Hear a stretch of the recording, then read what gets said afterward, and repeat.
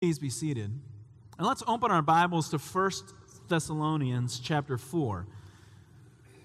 This summer we've been looking at Paul's first letter to the Thessalonians, probably his first letter written. Of all the New Testament letters, this was written earliest. He has shown the relationship that he has with the church, his longing for them, that they would remain firm and steadfast in the hope of the gospel. We saw at the end of chapter 3 last week the blessing which he prays for them, that the Lord would increase their love for one another, that God himself would strengthen their hearts so that they would be holy and blameless. And now the apostle says, finally, but he says it like a preacher who's really just getting started, because we're really only halfway through this book, halfway through this series. He is done with those introductory comments about his relationship with them, the news that he's heard, and now he wants to get down to what's it look like to live in light of the gospel truth. And so in some sense, finally, we're to the heart of the issue, the core message that we, having been loved by God, those who will be made blameless and holy in the presence of God at his return, now need to live knowing that that is true. So listen as I read 1 Thessalonians chapter 4, verses 1 through 8. Finally, brothers, we instructed you how to live in order to please God, as in fact you are living. Now we ask you and urge you in the Lord Jesus to do this more and more, for you know what instructions we gave you by the authority of the Lord Jesus.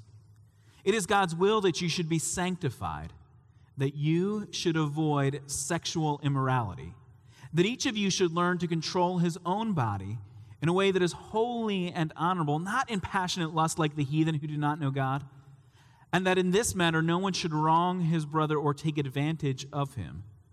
The Lord will punish men for all such sins, as we have already told you and warned you.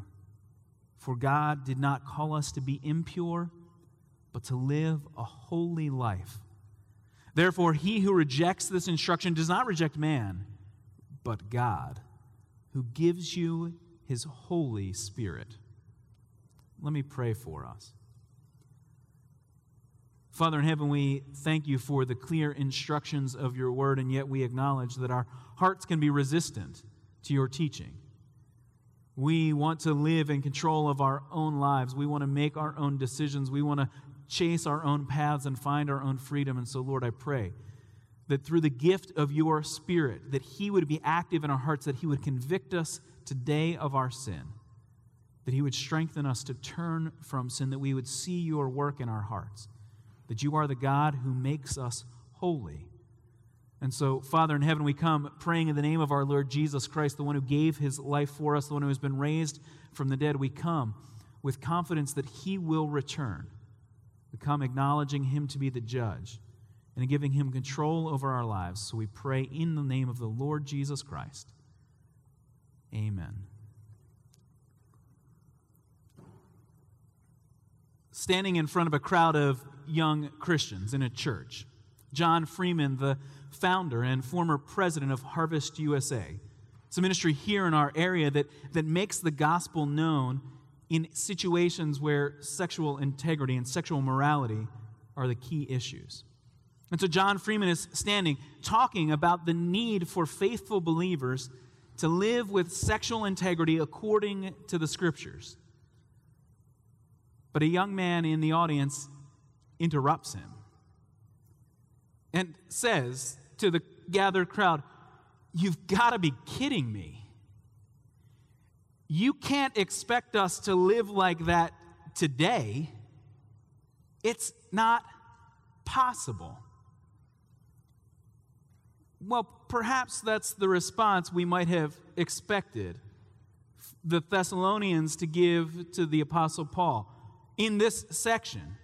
To live with sexual integrity, to avoid sexual immorality, the command given directly to them, they might have thought, as perhaps you are tempted to think, "You've got to be kidding me. Nobody can expect us to live like that today." The Bible is, yes, it's full of the kinds of stories that perhaps maybe your grandparents could live by, but not today. Nobody expects this kind of morality from us today. And it might even seem a little bit shocking that we go from these opening chapters of this letter, where Paul describes his relationship with the church like a father caring for them, like a mother protecting her infant. He offers, we saw, that prayer of blessing, that their love would increase, that God would make them holy. And then suddenly, we shift gears and start to get a little uncomfortable as we squirm in our seats because, wait, what are we talking about now? You should avoid sexual immorality. Paul, having explained the gospel, now wants to apply it, and he chooses this issue as one that must be front and center in our lives. Because we can imagine Timothy having gone back to Thessalonica to find out, is the church remaining faithful? Do they really still believe the gospel, or have they given it up completely? We can imagine Timothy spending time with them, seeing what their daily schedules look like, as they walked through the streets, as they joked with one another, as they described their patterns of behavior. Because Thessalonica, like most of the ancient world, was a place in which not only was sexual freedom and promiscuity sort of allowed, it was even explicitly required at times. The cultic practices of the city, which for some in the city would be their way in to their chosen profession, the cultic practices included requirements of sexuality. You had to go to the temple. Single or married, the prostitutes are there for these purposes. Female slaves were treated like property of their masters. Prostitutes were available throughout the city. And young men were encouraged, now is the time to live your best life, to do what you want, to enjoy all that this world has to offer. And actually, in the ancient Roman and Greek world, they would have done things that we'd even be uncomfortable with. Men would keep young boys around just to pleasure them. Now, and they would even argue, think of what a good opportunity this is for this young man. I'm sending him to the best schools. And so sexual immorality, what the Bible would call immorality, was rampant. So we can imagine Timothy walking through the streets with these new believers, these brand new Christians who have lived this life, and he sees how they are still part of these kinds of practices. And so Paul's prohibition against sexual immorality is describing any type of sexual behavior outside the relationship of marriage between one man and one woman for a lifetime. It would include fornication, adultery, homosexuality, incest, prostitution, or bestiality. It would also include, for us today, the broader categories of pornography and masturbation, sexting and coarse joking. It would impact our entertainment choices.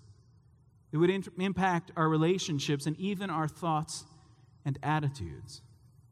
Now, you might already be thinking, well, shouldn't we just let private things remain private things?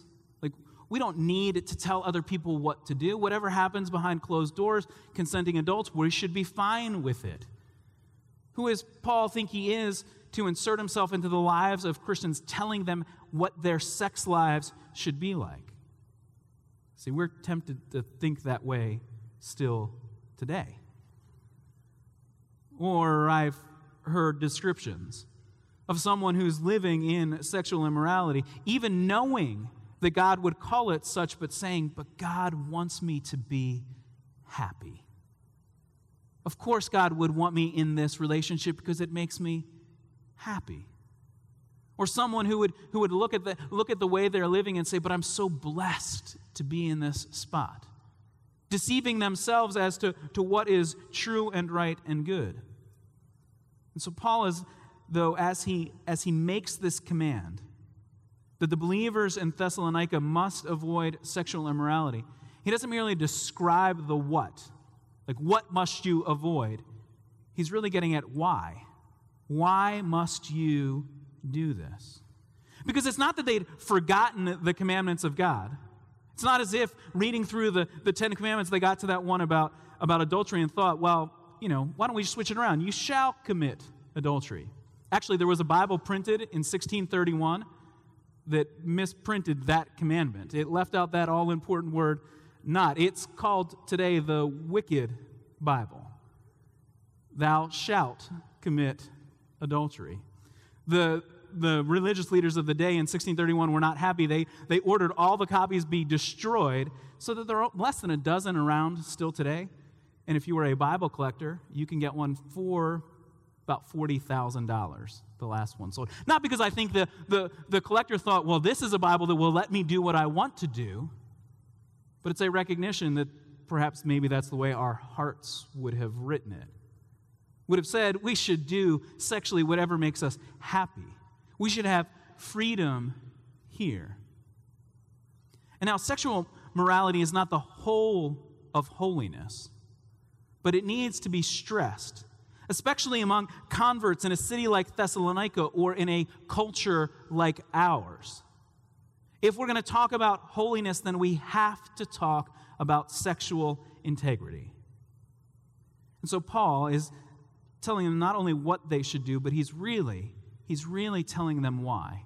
And he's doing it with urgency here. He's pleading with them. Paul will speak about sexual ethics in almost all of his letters. It comes up in the New Testament over and over again. But this is the most direct, the most pleading, the most urgent of those passages because it's this pastoral plea to them. You must, he says in verse 1, how we had instructed you. He says, we ask you and we urge you. Combining those verbs, building them on top of each other. He's pleading with them. It's as if he's pounding on the pulpit saying, you need to listen to this. Avoid sexual immorality. And he's showing them why. And we can see that first of all, it's for our own good. We need to avoid sexual immorality. We need to live lives of sexual integrity for ourselves. Look with me at verse 4. Paul says, each of you should learn to control his own body in a way that is holy and honorable. We must be in control of ourselves. Now, the word body there, vessel in the ancient Greek, it's hard to figure out exactly what it means. Is it a euphemism? Is he speaking about, hey, you need to control all your parts and keep yourself under control? Or maybe your footnotes, like mine, say something that maybe he's describing the marriage relationship. But I think it's that more broad category of we need to control ourselves. Because notice the contrast that he sets up. Either when it comes to sexuality, you will have control over yourself, or verse 5, you will live in passionate lust like the heathen who do not know God. Paul's saying you must live as one who controls yourself, not in passionate lust. Now, lust is a word that we apply to sexual relationships, and it's pejorative. It's a negative term, but it's that description of desire which overwhelms us, and an overbearing desire of our hearts to have something. And do you see what it's saying? Either you are in control, or the lusts of your heart will control you. And so Paul is telling them, why does he pick this example of sexuality to describe holiness? It's because our sexual behavior is a picture of what is going on in our hearts. Our sexuality displays our spirituality. It shows the deepest recesses of what we long for. So either we will be in control and follow after God, or we will be controlled by our desires. And so for your own good, avoid sexual immorality. But Paul will also say that it's for the good of others. Because look at verse 6. As he continues the argument, he says in verse 6, and in this matter, no one should wrong his brother or take advantage of him. No one should take from his brother that which doesn't belong to him. Could be a description of the commandment of not desiring another man's wife, taking from him what is not yours. But I think more broadly applied. Whenever we use our sexual desires for ourselves instead of for the other, we are taking advantage of that person. This is the Me Too moment for Paul in Thessalonica. You need to recognize that your sexual behavior will impact others, and so you cannot take advantage of them. So why? Why do we pursue sexual integrity? For our own good and for the good of others. Paul says that God has called us not to be impure, verse 7, but to live a holy life. A life that is described in the language of that hymn that God is holy, holy, holy, picking up the echo of the prophets, the echo of the end of Scripture, which we heard in our call to worship, that God is the one who is holy. He is the one who is pure, without blemish, without stain, and what Paul is saying is we need lives of integrity. Because if you were thirsty and I offered you a sip of this water, but then offered the caveat, but there's, just one drop of an infectious disease has gotten in here. But it's just one drop. I mean, it's almost completely water. I mean, it's really 99.99999% water, just a tiny little bit of an infection. Would you drink it? No. Because you would recognize that a little bit of impurity could lead to sickness and disease or death. And we are being called not to live impure lives, but lives that are holy, set apart for God, pure and perfected by God. It's the work of God, verse 3, to make us more and more holy. It is God's will that you should be sanctified. We sit in a sanctuary, a space that is meant to be holy for the worship of God. To be sanctified is to be made holy by God. It's the work that God is doing. Paul tells the believers in Thessalonica that this is the work that God will do in you, verse 1, more and more. Our sanctification is being made more and more holy, more and more pure as we go through life, as we strive for a life of morality, as we cast aside that which is impure. I know you might be tempted in verse 1, or even culturally today, to think that maybe Paul is just talking to the men in the congregation. He says, finally, brothers. But in Greek, like in many languages in the world today, the plural construct uses a masculine form of the noun. He's really saying, hey guys, in the way that we would colloquially say to a gathering of men and women, because issues of sexual morality and sexual integrity are issues for men and women in the church. All of the things which we face are there in our hearts, and God is calling all of us to walk, to live according to God's call. Why? Because of what it does for us. It leads to freedom for ourselves. What it does for others, it lets us serve them. But most importantly, and we see this emphasized again and again, why are we called to live lives of sexual integrity? Because of who God is and what He has done. I mean, when I read through that passage, or if you took a pen now and circled the names or the actors in this, it is mostly God who is at work. Again and again, Paul is going to point to what God has done for us. He points to the authority of God. Look at verse 2. He says, he's reminding them, you know what instructions we gave you by the authority of the Lord Jesus. By God's authority, we're speaking to you. Jesus, the Savior of sinners, the rescuer.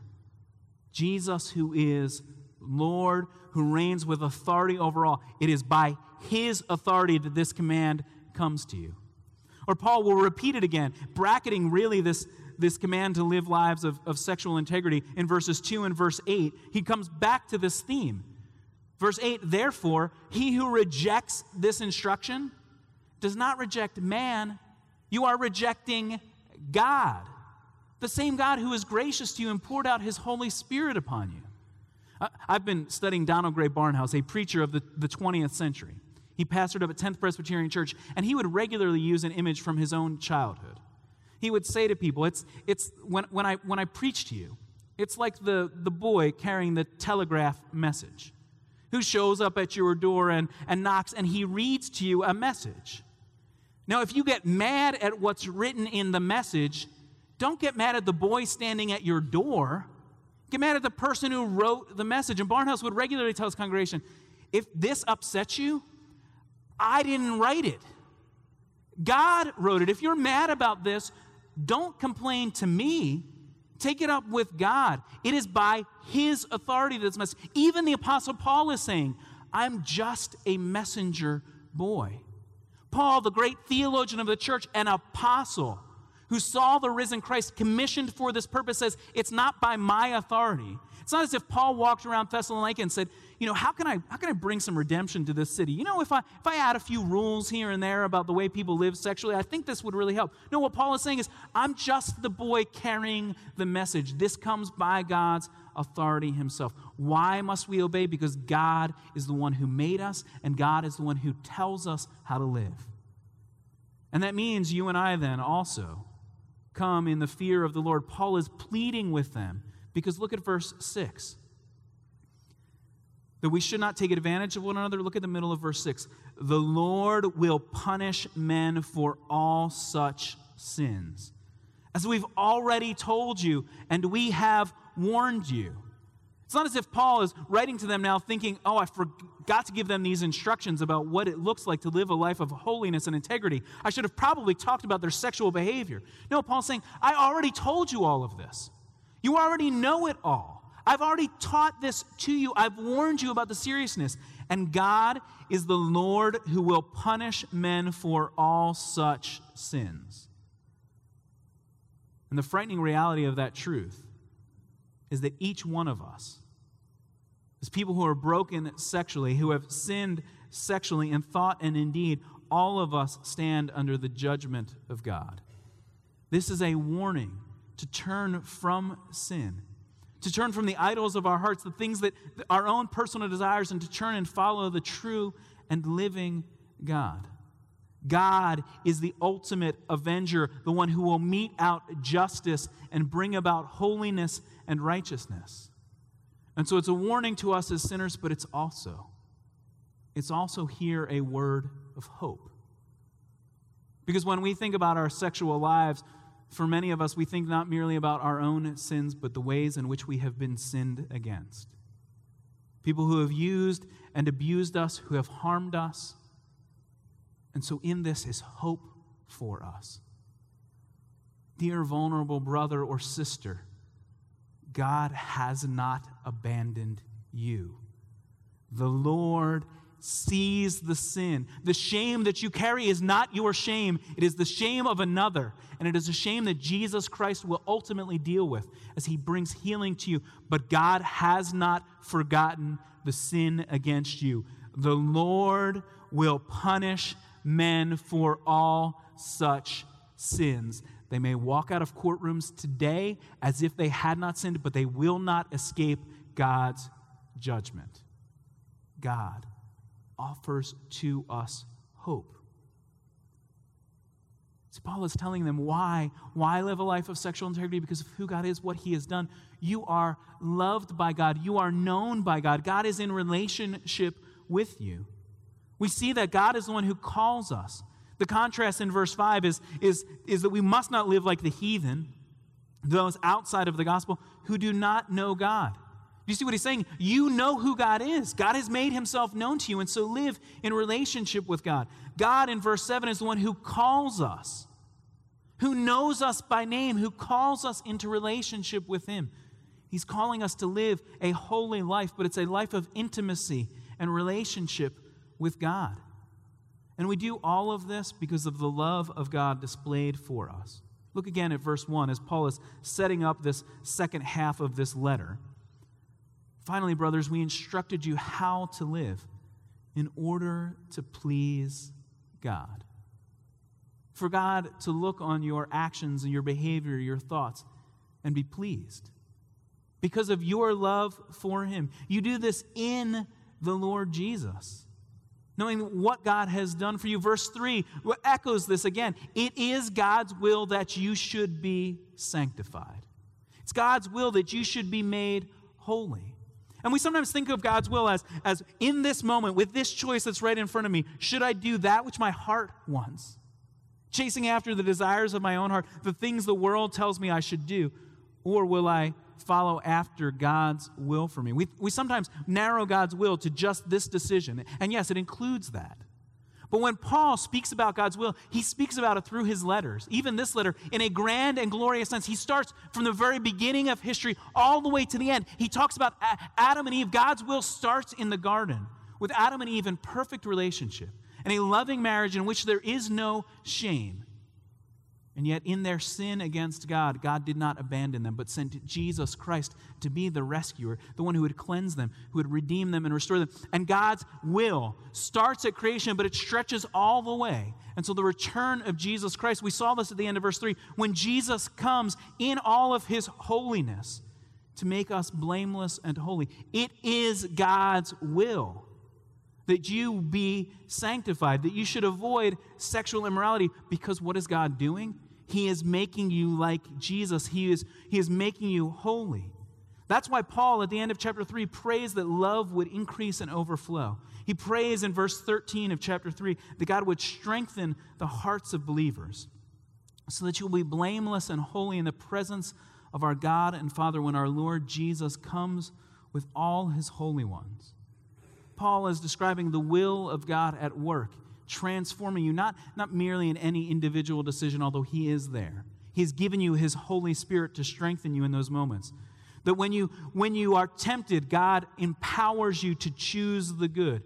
When you fail, God's Spirit convicts you of your sin, and he shows you God's forgiveness. Because Paul is writing to people who live in a culture where sex is used for pleasure and power.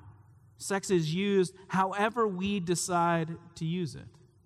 Culture that sounds much like ours, but Paul is writing to them as those who have turned to God from these idols. Flip to chapter 1 with me, verses 9 and 10. Paul, having heard a report of the ways in which the Thessalonians' faith is at work, he says at the end of verse 9 of chapter 1, they tell how you turned to God from idols to serve the living and true God. You see, the contrast is to worship that which we create, that which we make, the desires of our own hearts, to make those ultimate, to let those standards that we've created control our lives. But he's saying you have to turn from that sin, and that's what the Thessalonians have done. They've turned from idols to serve the living and true God, the one who made you, the one who loves you, the one who has called you, the one who is making you holy. And he says in verse 10 of chapter 1 that we've turned to God from idols to serve the living and true God and to wait for his Son from heaven. See, while you wait, you might feel like, but I look like a fool. Nobody else around me lives like this. Nobody follows these kinds of standards. Nobody puts these, what feel like culturally arbitrary constraints on their lives. No, they watch what they want. They speak about what they want. I mean, you may not know the plot twist in this week's episode because you've chosen not to watch. You look a little bit strange. You may not live with the person you're dating. And people say, but why not? That's the only way to test a relationship. And you say, because there's a different standard. And you will feel as you wait like one who looks foolish. But listen again to verse 10 of chapter 1. We wait for God's Son from heaven. Listen to this description of who Jesus is. Whom God raised from the dead. Jesus, who rescues us from the coming wrath. Jesus, the rescuer, the Savior, who gave his life. Do you understand the good news of the gospel? Wrath is coming against those who sin, but Jesus, in perfect obedience to God's command, who treated everyone around him with love and compassion in perfect purity. Jesus suffered on the cross and took the wrath of God for you. Now, live a life in response to the sacrifice of Jesus. Eagerly anticipate the return of Jesus. Recognize that his Spirit has been poured out on you to make you holy. It is God's will that you should be sanctified, more and more made to look like Jesus, to avoid God's coming wrath because of the wrath poured out on Jesus. Why do we obey? Why should we live like this? Because it's good for us.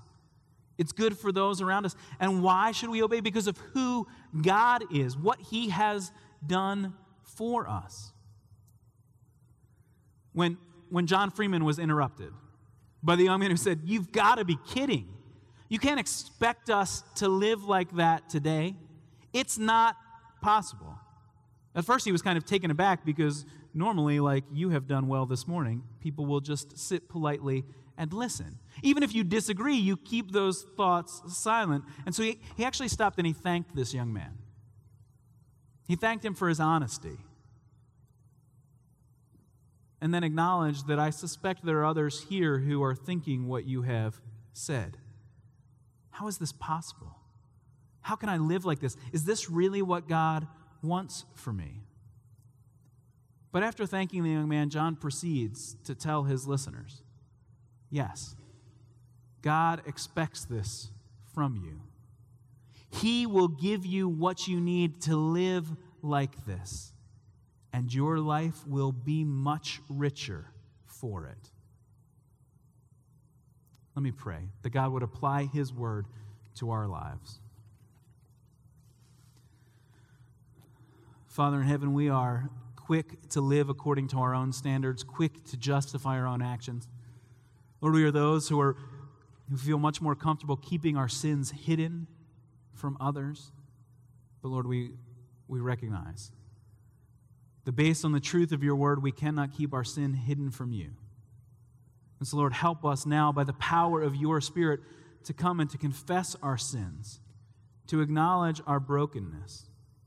Lord, we ask for your forgiveness. For those that hear this gospel without an understanding of your love, I pray that even now they would see the sacrifice of Jesus Christ, his death and resurrection as their only hope. Lord, I pray for each one of us that we might live lives of integrity before you, that we would serve one another in love. Lord, help us to do that. Strengthen us when we face temptation. Empower us by your Holy Spirit. And do all of this for the sake of Jesus Christ, who is our Lord. We pray in his name. Amen.